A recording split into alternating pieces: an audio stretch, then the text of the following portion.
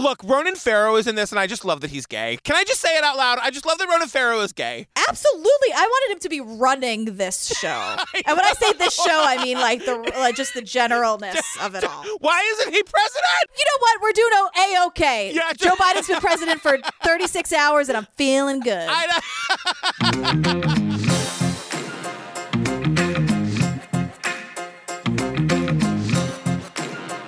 Hi, Jillian Pensavalli. Hey, Patrick Hines. You guys, before we get to the show, if you want more GP and me, more fun, laughs, good times, join us on the Patreon, you guys. Over 150 full bonus episodes. Ad-free. Ad-free. Download and binge right the second you sign up. We're about to wrap up A Wilderness of Error, the one about the Jeffrey McDonald case. You guys, did he or did he not murder his whole family? I have very strong thoughts and feelings. If you want to hear them, join the page. And then we're diving right into Night Stalker. Everyone is asking us every day. I promise we're doing it. We're doing it right after this. Yeah, and then it's also like Tiger King and Don't F with Cats and Menendez Murders and Lacey Peterson and Jodi Arias. The Jinx and The Staircase and Making a Murderer, which you might have said. Don't F with Cats. It's just all those series that have 4, 5, 6, 7, 8 episodes. We're doing them. We're doing them all. Ad-free versions of these episodes, after parties, coronavirus check-ins. Ringtones. Don't forget the ringtones. I know. We're doing extended outtakes are coming back, girl. They better be, because what the hell am I doing this for? What am I vamping for if not for the extended outtakes?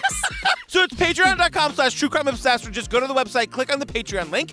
You guys, join the Facebook group, girl. What is it called? It's called True Crime Obsessed Podcast Discussion Group. It's a mouthful, I know. But search for it. And it's like 30,000 people in there, like sharing memes and true crime stories and other podcasts and documentaries and making friends. Come find your true crime fam, you guys. Yeah. Anything else from you this week, girl? No, we have a new president, and it's great. Yeah. Hey, Joe Biden. Hey, Kamala. How you guys doing? You know, I do have an issue. More Major and Champ, please. They've been in the White House for 36 hours. I want full professional press photos of the dogs. I want a whole thing. What the hell are they doing over there? Oh, governing. Sorry. Right, it's been so long. It's been a minute. It's been so long.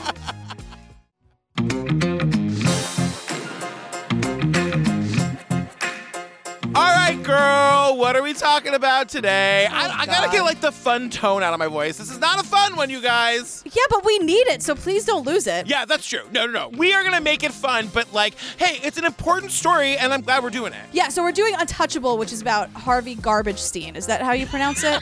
Garbagestein? I think it's wine garbage, actually. Wine garbage, got it. Harvey Wine Garbage. It's a dialect. It's based on where you grew up. Yeah. It's like soda or pop. Right, or Coke if you're from Atlanta. Or Coke. More women are now accusing Harvey Weinstein, including some very high-profile actresses. Nearly 80 have accused Weinstein of misconduct. I was going to have dinner with him at the Beverly Hills Hotel. He said, "Can we have a drink upstairs at yours?" So obviously this is the part that's very hard to talk about.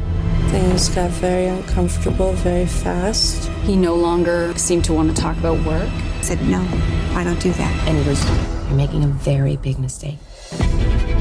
When you read about rape, you read she kicks and screams. I just froze. I said no, and I pushed him away more than once, and then I just stopped. When I tried to tell people, they said, "You better keep your mouth shut." Well, I saw a lot about how the machine works in terms of burying scandals and settlements. Nobody was ever going to win against this guy. I was hearing stories which you could dismiss as rumor. I was being told these women are crazy. You have to do something. I couldn't believe that they were telling the story as though they were writing about me. Mr. Weinstein intends to enter a plea of not guilty. When you pick out the most grotesque, there's the sense that, okay, we've taken care of the problem. It's not over. It continues. All right, girl. Take it away, Jillian Pensavalli. All right. We're just hearing all these stories about people, taking the plunge and going to Hollywood, and then they make it. Oh, my God. How many people know the story of Lana Turner working in a drugstore, or Ava Gardner coming up from the South, being spotted, and suddenly they're stars.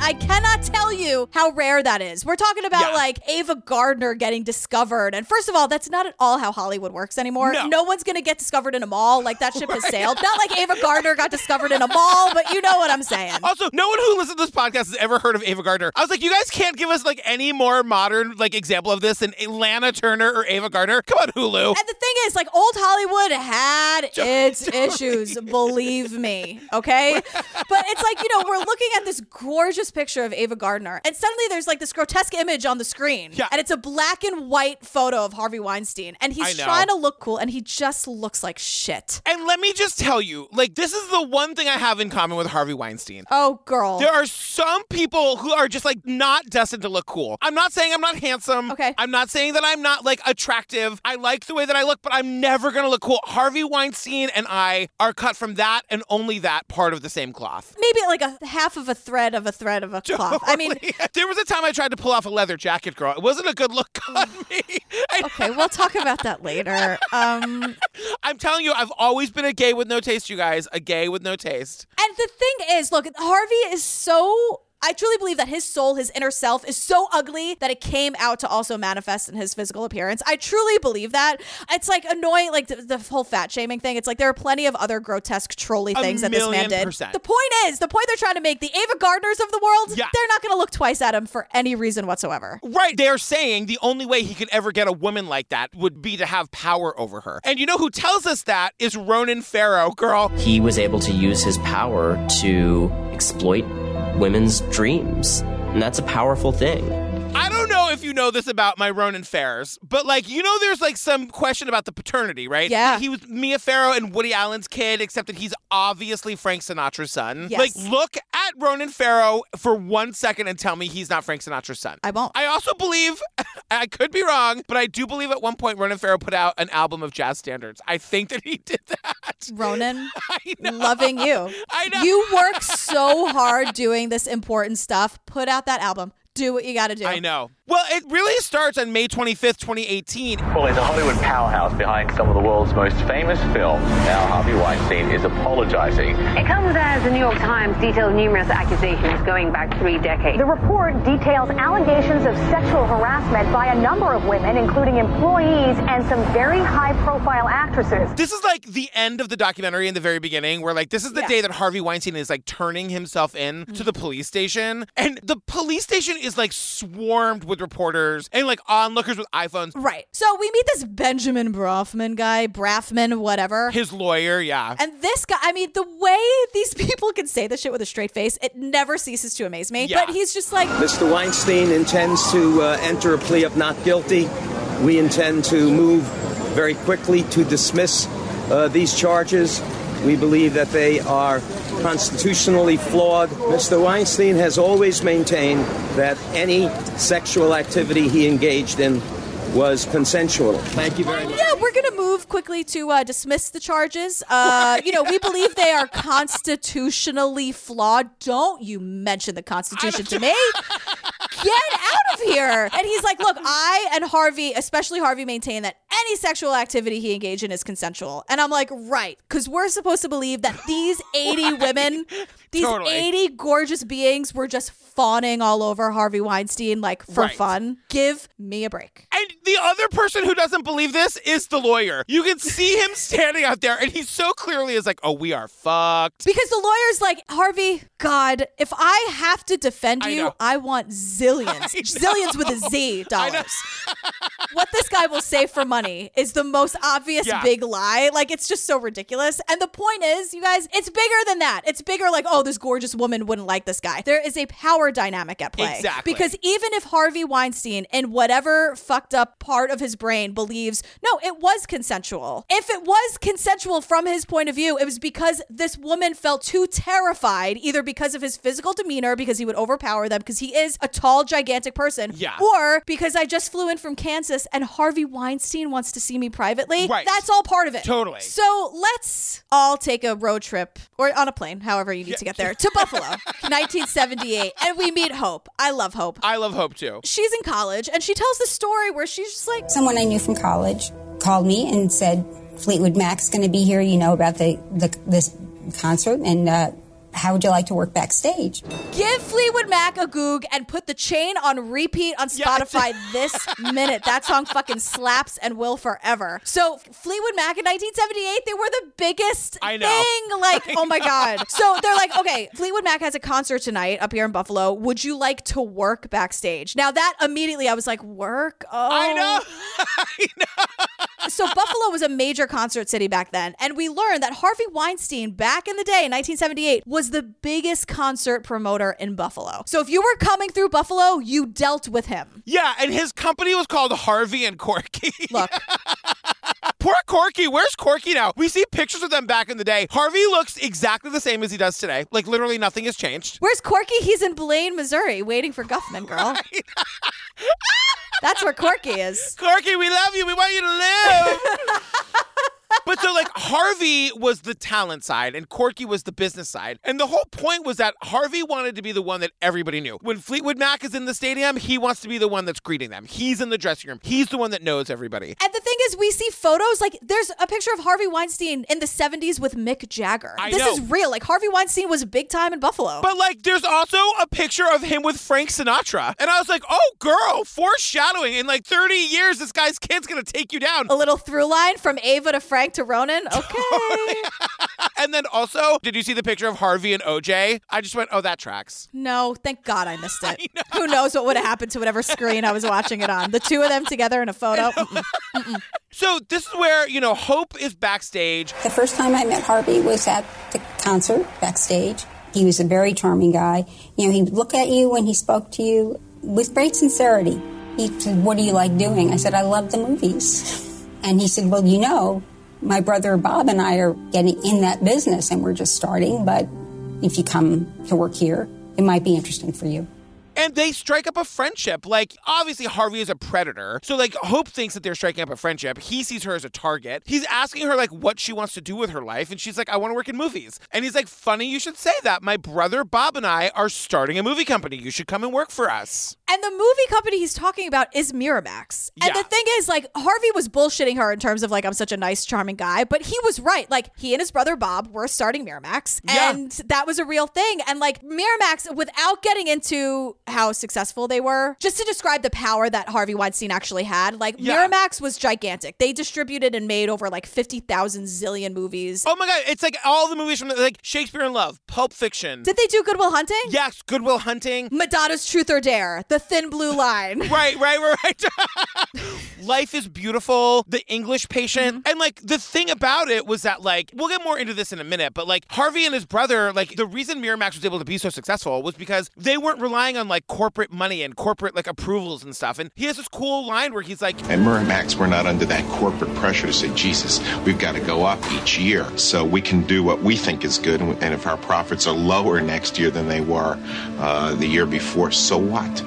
So what, as long as we did good work? So it's weird to think that Miramax was an indie company, like an independent film company, because they were so successful, but technically they were, because they weren't answering to anybody but themselves. Exactly. And so now we're with Hope. Like, Hope is, like, basically, at least as far as we know for this film, is, like, Harvey's first victim. And she tells us a story that they're coming to New York City. It's 1978, and they're coming to talk to somebody about a film that they want to distribute or whatever. And so they're checking into the hotel, and Harvey's, like, dealing with the desk clerk. And, of course, Harvey comes back and says, he said, well, there was a mistake. There's only one room. And I just, you know, gave him a look, and I said, well, then you're going to have to sleep on the chair.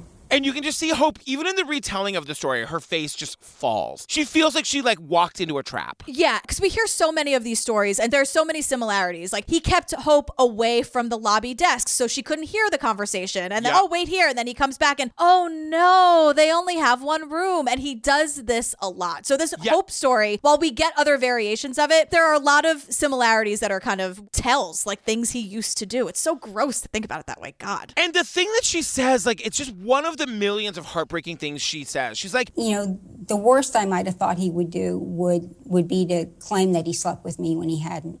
I could live with that. I cannot believe that that is a calculation somebody has to make. And it's all bullshit. It's all ridiculous. So, of course, she's like, yeah, okay, girl, you're sleeping in the chair. Like, I get the bed because I'm Hope and I'm awesome. And, like, we're not sharing a bed. Of course, we know where this is going. Harvey Weinstein gets naked and climbs into bed with her. Hope says, no, absolutely not. She pushes him away. And this is another thing. This is the very beginning. He says this or a variation of this to all of these women we meet. Do you really want to make me an enemy for 5 minutes of your time? And the thing that she says that, like, makes me crazy is she says, at first he tries to cajole you. Like, he's kind of like, oh, it's so fucking gross and creepy, like, climbing into the bed, just, like, badgering, like, literally almost begging her to have sex with him. Yeah, absolutely. And just almost trying to negotiate, but not negotiating because he's giving her nothing. He's not letting up at all. And so she just goes, he pushed and pushed and pushed and was just, like, wouldn't let it go. And she says, again, like, this is not fat shaming. He just used his size to overpower her. Hope is like, I was like 110 pounds at the time. Yeah. And he's a big guy. And she goes, I don't know how to explain it. I just thought if I just shut up, it'll be over in a few minutes. I don't know how to explain it. I just thought if I just shut up, it'll be over in 5 minutes, like he said, and then I don't know. And then ... And let me tell you, this happens all the time. And she says, like, after the fact, like, they get back to Buffalo, and, like, he is the one who's like, I own the cops. They all work for me at the stadiums on their nights off. Like, he owns the media. You know, he owned the town, and she didn't feel like she could tell anybody or that anybody would believe her. Yeah. You know, this, like, scene actually takes her, like, 3 minutes to get through, because she's like... I mean, it's the collateral damage that, you know, what it does to relationships with friends, people you love. And they don't know why. It steals something. You guys, this is 1978. Remember that scene at the police station when he turned himself in? It was 2018. Right. My God. God, fuck this guy. That's like 40 years. Yeah. Oh my God. 40 years of stories like this and movies being made and Harvey being thanked on every award show stage for 40 years. They actually say at one point he was thanked more than God. Yeah, we'll get into... I know. I know. So we start to meet, like, the original, like, higher-ups at Miramax. Like, when Miramax started, like, I have this big note where I'm like, it pains me to have to, like, give them credit and, like, say nice things about them because they're, like, what a fucking piece of shit. But when Miramax started, like, I was in college. Yeah. Independent film was everything at the time. And so, like, I mean, Miramax was the world. Yeah, and we have Kathy, Bob Weinstein, Harvey's brother's assistant, and she says this thing where she was like, it was kind of amazing. She describes what's like a dream for every creator, whether you want to make movies or whatever. She's like, I like the fact that both with Bob and Harvey, you could literally just walk into their office with an idea. And if either of them thought it was a good idea, you would find yourself doing it. Go figure it out, make it happen. That was exciting. If one of them believed in it enough, they'd be like, figure it out, make it happen. How much money do you need? Like, that's the dream. I know. And, like, this is where we just hear, like, they're making all these movies, they're making all this money, you know, and they're doing so well that in 1993, Disney buys Miramax. And then they double down on the, like, just make whatever you want. Because as someone says, like... In some ways, that was the best time for Harvey and Bob creatively because they could gamble with someone else's money. And gambling was what they were good at. So then that whole ideology of, like, just make the thing was like, with Disney's money, make the thing? What are you kidding me? With Disney money? I can make whatever I want with Disney money. But the thing is, this is where they start to talk about Harvey Weinstein as, like, the monster boss. Right. So, like, they're saying, look, everyone's had a really difficult boss. Harvey Weinstein was, like, next fucking level. Harvey at his best was charming, funny, and amazing at what he did. Harvey at his worst was a monster that you wouldn't want to cross. When he was at his worst, he was the monster that you, like, would not want to cross. I mean, he was throwing, like, marble ashtrays at people from across the room and, like, just horribly abusive in every sense of the word. Someone says, Miramax broke a ton of people. Harvey broke a ton of people. Can you imagine working in an environment like that? This culture where Harvey Weinstein was allowed to behave like this, it taught him that he could do anything he wanted. Right. And, like, that's what nobody is saying about this particular point. Like, they're not talking about the sexual abuse at this point. They're just just talking about like the physical and verbal abuse, but the fact that he just got away with it, nobody stopped him, that is what like groomed him to decide that he could get away with anything. Right. And so we get Deb, the secretary. Yeah. She tells us the story. One day, an assistant stopped showing up to work. Yeah. No one knew why. And Deb, the secretary, asks around, and she's like, there was kind of this like whispered story about what kind of maybe happened. And the story is this. A woman was delivering a script to Harvey at his apartment, which, number one, should not even be happening. Read it tomorrow, leave it with the doorman, whatever. Yeah. There's absolutely no real reason for a woman, an assistant, to be personally delivering a script to Harvey Weinstein's front door. Leave it downstairs. Exactly. Leave it downstairs. And so Deb is like, one day I'm opening the mail, and she opens this letter that says, this was a letter stating that we intend to file suit against Harvey for sexual assault. And I sat there and read it, the whole thing, over and over 3 or 4 times until I got good and angry. There's going to be a lawsuit filed against Harvey for sexual assault. And at first I'm like, Deb, tread lightly. I know. Deb, you can go one of 2 ways here. All the money's riding on your next sentence. Choose wisely. I know. Choose wisely, Don't Deb. Get on her list, Deb. Don't get on her list. You know, when you're in these documentaries, it's a whole choose your own adventure. And you just have to pick the right page and say the right thing. And thank God for her and for me, Deb does. She reads the letter like 10 times and she just gets pissed. She gets so mad. Well, and she does this great thing because remember, this letter came to Bob, not Harvey. Right. She goes, you have a choice to make, I guess. I had a choice to make. You either swallow it, ignore it. I'm not that person. I can't do that. So I walked in and I gave him mail. And at the end, I handed him the envelope from the attorney's office and said, and this came too. And she like puts her finger in his face, which is appropriate in this moment, and maybe this moment only, to put your finger in someone's face. And she's like, as I walked out of Bob's office, I pointed my finger at him and I said, I quit and your brother is a fucking pig. Oh, I quit and your brother is a fucking pig. Deb! At the end of this movie, we're going to get on-screen text that Bob Weinstein claimed that he had no prior knowledge of any allegations of sexual misconduct until like 2018. Fuck you, Bob Weinstein. Fuck you. A lot of people were complicit here. Come on. Yes. Come on. Yes. So, girl, Ken Aguilera is back. I feel like we've had him before. Yeah, Ken writes for The New Yorker. Who's the other New Yorker one who got canceled because he pulled his peen out in a meeting? Tubes. Remember Tubes? Jeffrey Toobin.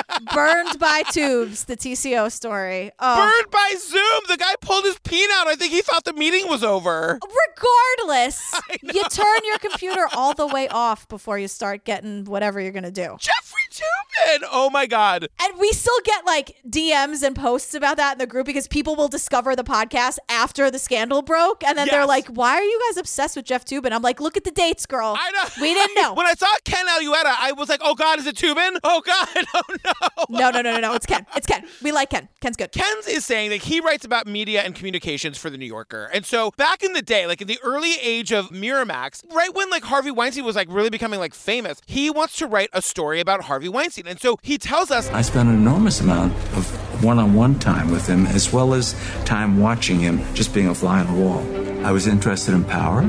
He had power. I was interested in abuse of power, and I'd heard tales of his abuse of power. I'm just talking about bullying of people. Ken says Harvey's powerful and he abuses that power. It's not like he wants to do some flowery profile on Harvey Weinstein. He wants to get to the bottom of this. In his research, Ken comes across an incident of like an attempted rape. And it was like a really violent attempted rape. And we get this story about this woman named Zelda, who had been one of Harvey's assistants. Yeah, she was an assistant overseas in the UK. And she knew this woman who also worked for Harvey who was assaulted by him. And so Zelda and the woman signed this, like one of his notorious NDAs, where Harvey paid like $250,000 for them to shut up. And Zelda says, we weren't allowed to discuss this with a therapist. If we spoke to a therapist, the therapist had to sign a confidentiality agreement.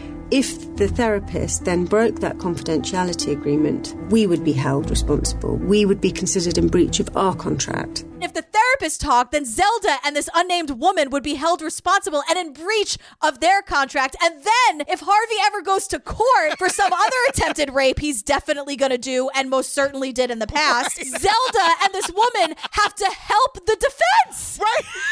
Like, are you kidding? Like, fuck the marble ashtrays. Like, that's nothing now. Right. Zelda and this woman have to help the defense. Patrick, I won't do it. I won't stand for it. But also, Ken Aluetta, I can't say his name, girl. Is it Aluetta? Aluetta? It's Aluetta. Okay, great. She says with confidence. It's Ken. But Ken tracks this Zelda person down, like, in South America. Like, her phone rings. It's Ken. Ken's like, hey, can we talk about that NDA? And she totally panics. Because this is what the Weinstein organization did. They made you feel like if you talked ever at all, you were going straight fucking to jail. Right. And Zelda's like, how did you find me? Oh, my, she's in Guatemala. And Ken's like, no, girl, I'm cool. I'm Ken from The New Yorker. Like, I have your back. Don't worry about it. And Ken is saying, I was hearing stories which essentially you could dismiss as rumor because you didn't have names attached. You need to be able to prove things. And so we had to publish the piece without including Zelda's story. It was very frustrating for me because I knew he was a predator. I knew he was pathological.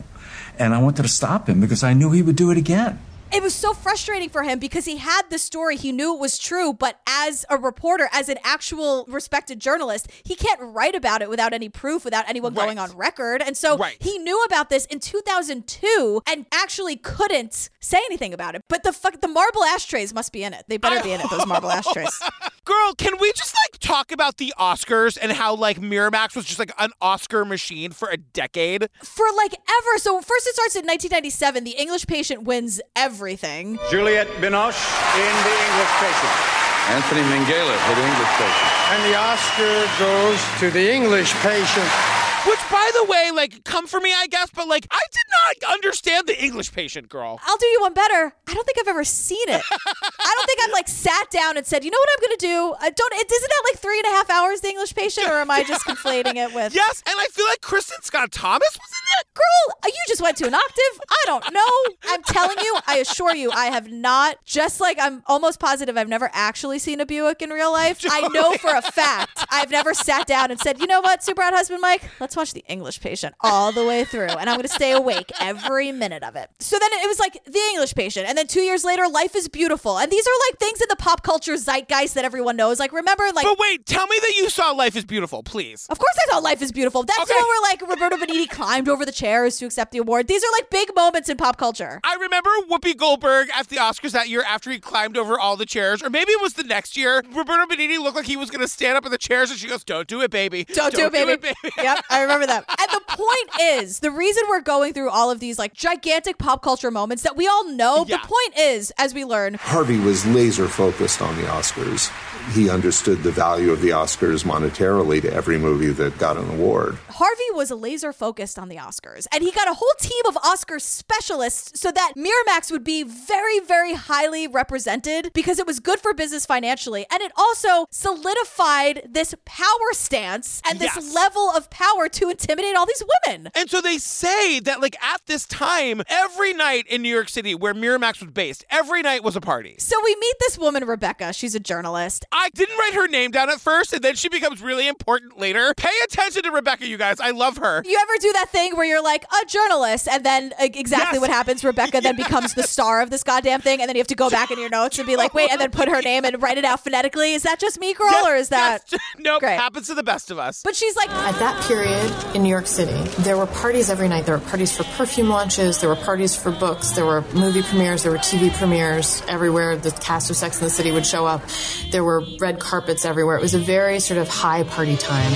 Someone would open an envelope and poof, the cast of Sex and the City would be there. Someone's sister's cousin would have a new perfume. Poof, the cast of Sex and the City would be there. And I'm what is it with the cast of Sex? And then they traveled in a pack, apparently. And we know that that's not true because SJP and Kim Cattrall hate each other to this day.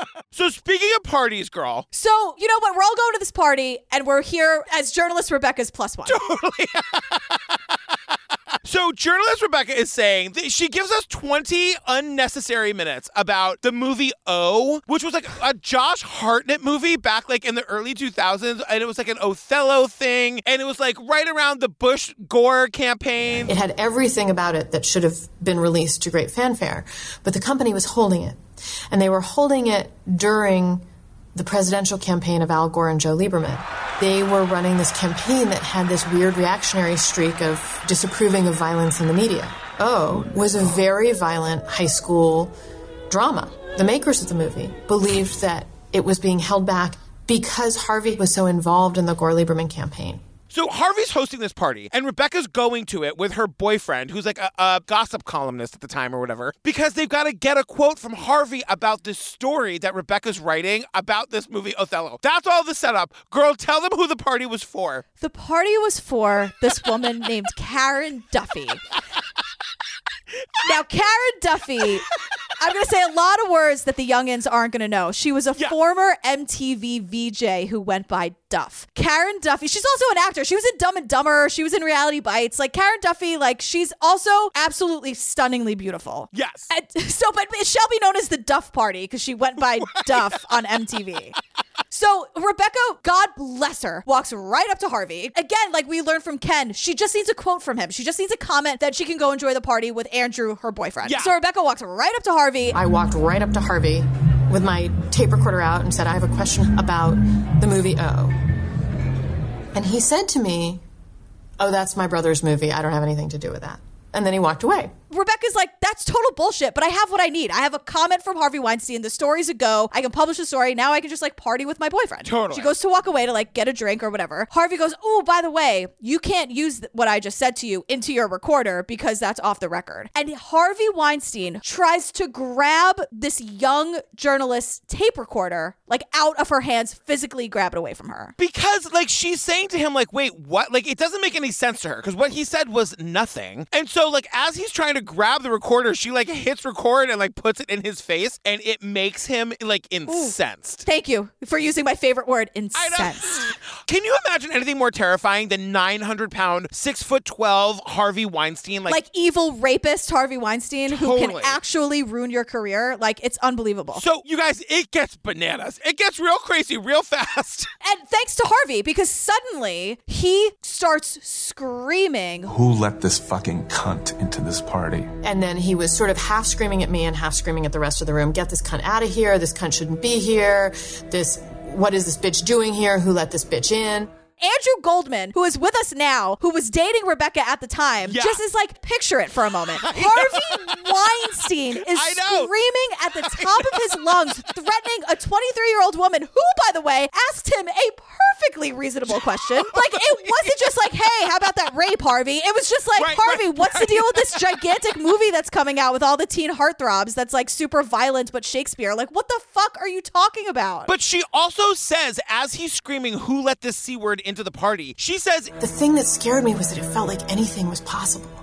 Like there was no norm and no rule that was gonna say this is gonna end okay. His face looked like anything could happen. Like he could actually murder me in the middle of this. It looked like it was that bad. So Andrew, the boyfriend, who feels like maybe he was like a little bit more senior than Rebecca at the newspaper or whatever, like diffuses the situation. He like kind of grabs Harvey and he's like, hey, she's here with me. Like, calm down. Like, no worries. Separates the two of them and then has a moment of like, wait, what? And then I stopped and I was like, this is absurd. I said, Harvey, we have treated you well. You have no right to call somebody like that name in front of these people. You can't do that. Harvey, girl, our paper has always been very kind to you. Like, what you just did was completely uncalled for. And it cuts to Rebecca in the telling of the story, and she's like, no, I don't need an apology. Let's just get the fuck out of here. No. No, I don't need an apology. We need to leave. Now, a couple things about this. One, Harvey maybe listened to Andrew or didn't scream at him because he was a man. That's number one. Number two, remember in the beginning where it's like women, like we don't scream when we're being attacked because we're terrified and anything could happen? Rebecca didn't scream. Rebecca just wanted it to be over because when you're vulnerable and someone is being scary, you just want to be small and you want it to stop. So he would do this in a bedroom and out of a bedroom. Totally. Fuck you, Harvey Weinstein. Fuck you. I hate this person. So Harvey grabs boyfriend Andrew by like the shirt collar, drags him out of Duffy's party. Duffy, she better not be standing for this. If she's not in this documentary because she's like, well, then I don't know. She's not the Karen Duffy I thought she was. Right. So he's got Andrew outside on the street. Andrew's recording, by the way. He's a fucking gossip columnist. Harvey Weinstein is screaming in his face. He's recording it. Harvey tries to get the recorder. When he can't get the recorder, he gets this Andrew guy in a headlock and starts pounding his head. Well, because because what happens is Andrew is demanding an apology because he's like, what is the matter with you? You can't behave this way. Harvey fucking Weinstein, like looking around to everyone, like, do you see what's happening? Yes. And Andrew's recording the whole time, and Harvey says, I'm glad I'm the fucking sheriff of this shit-ass fucking town. And when he sees that Andrew recorded that, that's when Harvey just starts beating the shit out of him. And Rebecca's like, this is what happened. Harvey throws Andrew down the stairs, drags him through the party. Duffy girl, you saw this. Drags him through the party, throws him out onto 6th Avenue, and puts Andrew, poor little Andrew, in a headlock and starts punching the top of his head. And now, we thought there was a crowd. Now there's a crowd, and the paparazzi is going crazy. And I gotta say, Andrew now is telling this story kind of with a smile on his face. He's like, can you believe this happened? Because he's like, so I'm sitting there, and I'm in a headlock. There I was at Duffy's party. Right, I'm at Duffy's party. I went from ordering my 3rd vodka to suddenly I'm out in 6th Avenue, and I'm in Harvey Weinstein's armpit. And I just remember how surreal it was. I was thinking to myself, is Harvey Weinstein really have me in a headlock? And they keep saying, like, hundreds of people taking photos, hundreds. And they're all saying, like, this is going to be on the front page of every fucking newspaper tomorrow. Like, every tabloid in New York City is going to run this. And then it cuts to Rebecca, and Rebecca says, I never saw a photograph from that night.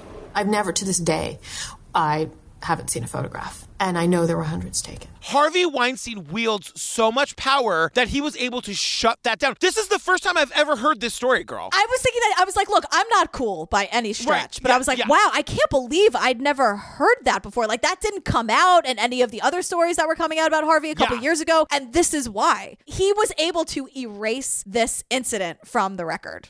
Finally, everyone, shut up. Ronan goddamn Farrow has entered the chat, okay? Finally. So Ronan is working on a book about the dark side of Hollywood, which, of course, like, he's interviewing everybody, and, like, it's all coming back to Harvey Weinstein, and he's saying that, like... Harvey Weinstein was known to be a bully, but very quickly when you scratched the surface of those bullying charges, you started to hear stories about sexual misconduct as well. And I realized... wow, this is a huge story. And then we touch back with journalist Rebecca for a quick second because she says something kind of important. Rebecca in 2017 is covering Hillary Clinton, and Hillary Clinton's getting an award from Planned Parenthood, and Harvey is there. He is sitting in between Hillary Clinton and Huma Abedin. And Meryl Streep is also at the table, and Rebecca is sitting there, and it's almost like, I swear to God, it's the three of us at cocktails because she's like, I have to tell you, like... But then I was looking at him with all these powerful women, feminist women. You're putting your money toward protecting yourself, positioning yourself as a feminist, positioning yourself as an ally to powerful women. This is all part of what your deal is and how you've managed to suppress all this. The way this man was positioning himself as an ally to powerful women, and like there we were taking photographs and writing stories where it's like Hillary Clinton seated next to Harvey Weinstein and Meryl Streep. Like he has just made himself ubiquitous around these powerful women. And because the point is, Rebecca is saying like he's insulating himself so that if any woman comes out and says anything about sexual misconduct, he can say, what are you talking about? Like, I'm the world's biggest feminist. I would never do that. Right. And then we're back with Ronan, and he's like, there was something about these stories that really struck him, and it was how scared these sources were. I mean, they were terrified because they're describing things that are out of a movie. One of the striking recurring themes in my conversations with sources in this story was just how terrified they were of things that sounded like movie plots. Spies following them, infiltrating their ways into people's lives. And as I myself started getting strange and threatening calls, this was the absolute truth.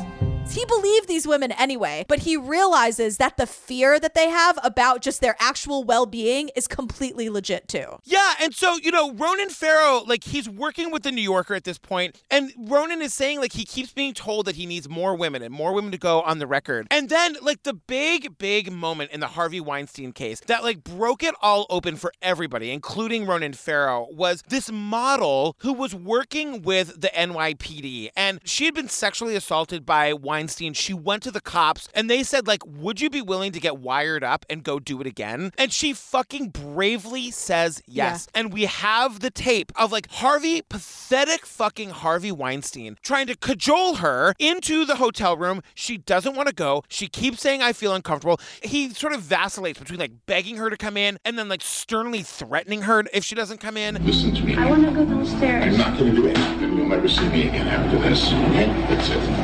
If you embarrass me in this hotel, I'm not embarrassing you. It's just that I don't feel comfortable. Honey, don't have a fight with me. It's not nice. Please, I'm not going to do anything. I swear, my children. I'm a famous guy. I'm feeling very uncomfortable right now. Please come in now. The big moment is that she says to him, why did you touch my breast the other night? And he says, I'm sorry, I'm just used to that.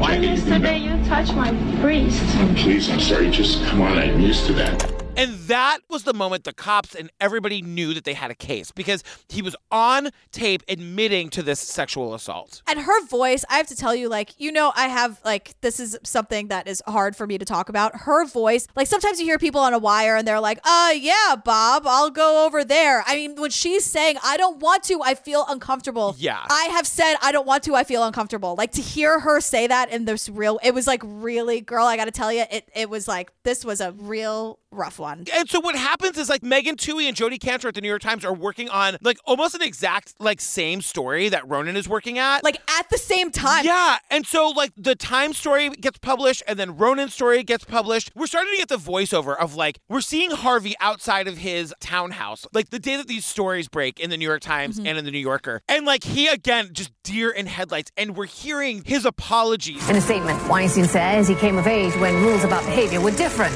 He says he knows he's caused a lot of pain and sincerely apologizing. I gotta get help, guys. You know what? We all make mistakes. Second chance, I hope. Okay? You could hear that he thought he would get away with it, that he could apologize his way out of it. There's this other footage that also just made me nuts. He's talking to the paparazzi and he's like, you know, hey guys, you know, try my best. We all make mistakes. Yes. And we have this from like the video of the paparazzi. So we have their voice like in our ears closer. And it's like, hey man, like, hope you get better, bro. You're sick. Hope you get better. And he's like, hey man, hope I have a second chance. And I'm like, a second chance? You've had like 40 years worth of chances. But it's also like paparazzi are just such fucking trash. They're the lowest of the low. But Harvey kind of takes this moment. You see a little like kind of dim light bulb go off in his head. Yeah. That kind of like snaps and he just looks and he goes, You know what? I've always been loyal to you guys. Not like those fucking pricks who treat you like shit. I've been a good guy. Yes, sir, man. Have a good one. Thank you. Hope you feel better. Thank you. Get some help, man. Thank you. that was so like Trumpian to me. I know. What are you saying? And it's also in this moment where it sort of seems like Harvey Weinstein can't figure out how to get into his own car. Right? He's like, do I, like, the attention's on me. And he's trying to make himself sound like a good guy, but he's like, I know, man, I'm sick. There's still no remorse. There's no any kind of like, oh, God. I know. He surrenders finally. The Me Too movement totally takes off. And, you know, this ends with just like, the system enables this. This will happen again and again and again. This happens everywhere, every day, in every industry. If you're an accountant in Wisconsin, if you're an A-list celebrity with everything in the world, this shit happens everywhere. And I would like to, if I may, end with our good friend Rosanna Arquette. Yes, please. Who says, really, I was like, felt very seen in this moment where she goes, this is a revolution. So go fuck yourselves. You know, how dare you? And we are not going to be silenced. We will not be silenced. This is a revolution. So go fuck yourselves. It's like 8 F's at the beginning of the fuck. And then she's like, another thing, how dare you? We are not going to be silenced. We will not be silenced. And I'm like, Rosanna Arquette for everything all the time. I want that as my ringtone. This is a revolution. Go fuck yourselves. I want that to be like, I want to wake up to that as like my manifestation in the morning. Like I want to look in the mirror and just hear her voice. This is a revolution. How dare you? How very dare you?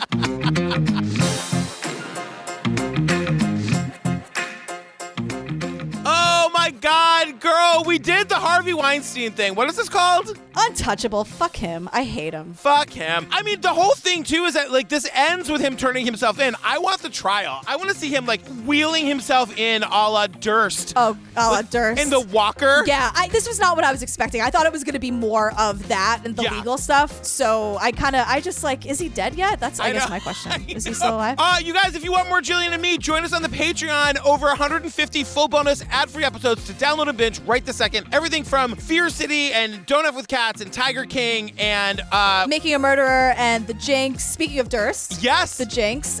We're doing A Wilderness of Error. We have Night Stalker on the docket. We did I'll Be Gone in the Dark. I mean, they're all ad-free too, by the way. Have I mentioned that? And ad-free versions of these episodes. A party. It's all there for you, you guys. Also, Rosanna Arquette, you are invited. You are invited to everything I do from now until the end of time. Girl, what are we doing next, girl? Everyone sit down. Are you ready? Another one you've all been asking for. What is it? Murder on Middle Beach. You guys, I am so obsessed with Murder on Middle Beach. I cannot wait to watch that again. So this is 4 eps on HBO. We're doing 2 and 2. We're doing another 2-parter. We're doing the first 2 eps in one episode, and then our second episode will be their 3rd and 4th ep. Yeah, so stay tuned for the trailer for that and our outtakes, which are probably going to include a lot of me getting mad about all the tech issues we had today. And me just saying, is there anything? Because if I'm there and I could see it, I know it's helpful. But when I can only see your gorgeous face, I can only be supportive from afar. I know, but your support is always appreciated, girl.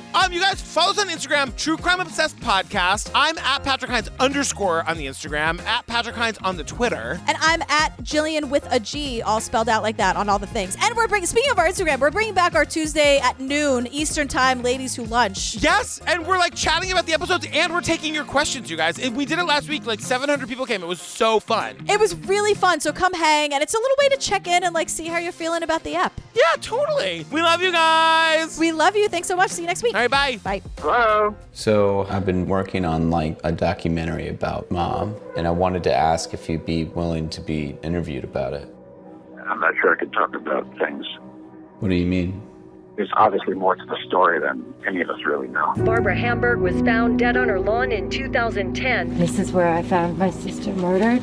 Why would someone want to kill my mom? Somebody knows something. When your mother was murdered, they confiscated her computer. We saw this business of this gifting table thing. It was a pyramid scheme that they were running. Your mother was in a big way as a leader. It got out of control. Something was very wrong. And it scared her. All I know is that in the end of the day, there's nothing you can do. Some people can snap. I don't care who it is. It could be any of us that you're talking to. Hey, can I ask you about what happened to my mom? Your mother had secrets, dark secrets. What the? There's a rift in our family. Who would do this? The only person I know that didn't is me. Maybe whoever you speak to. Did you have anything to do with the murder? Might get a conscience.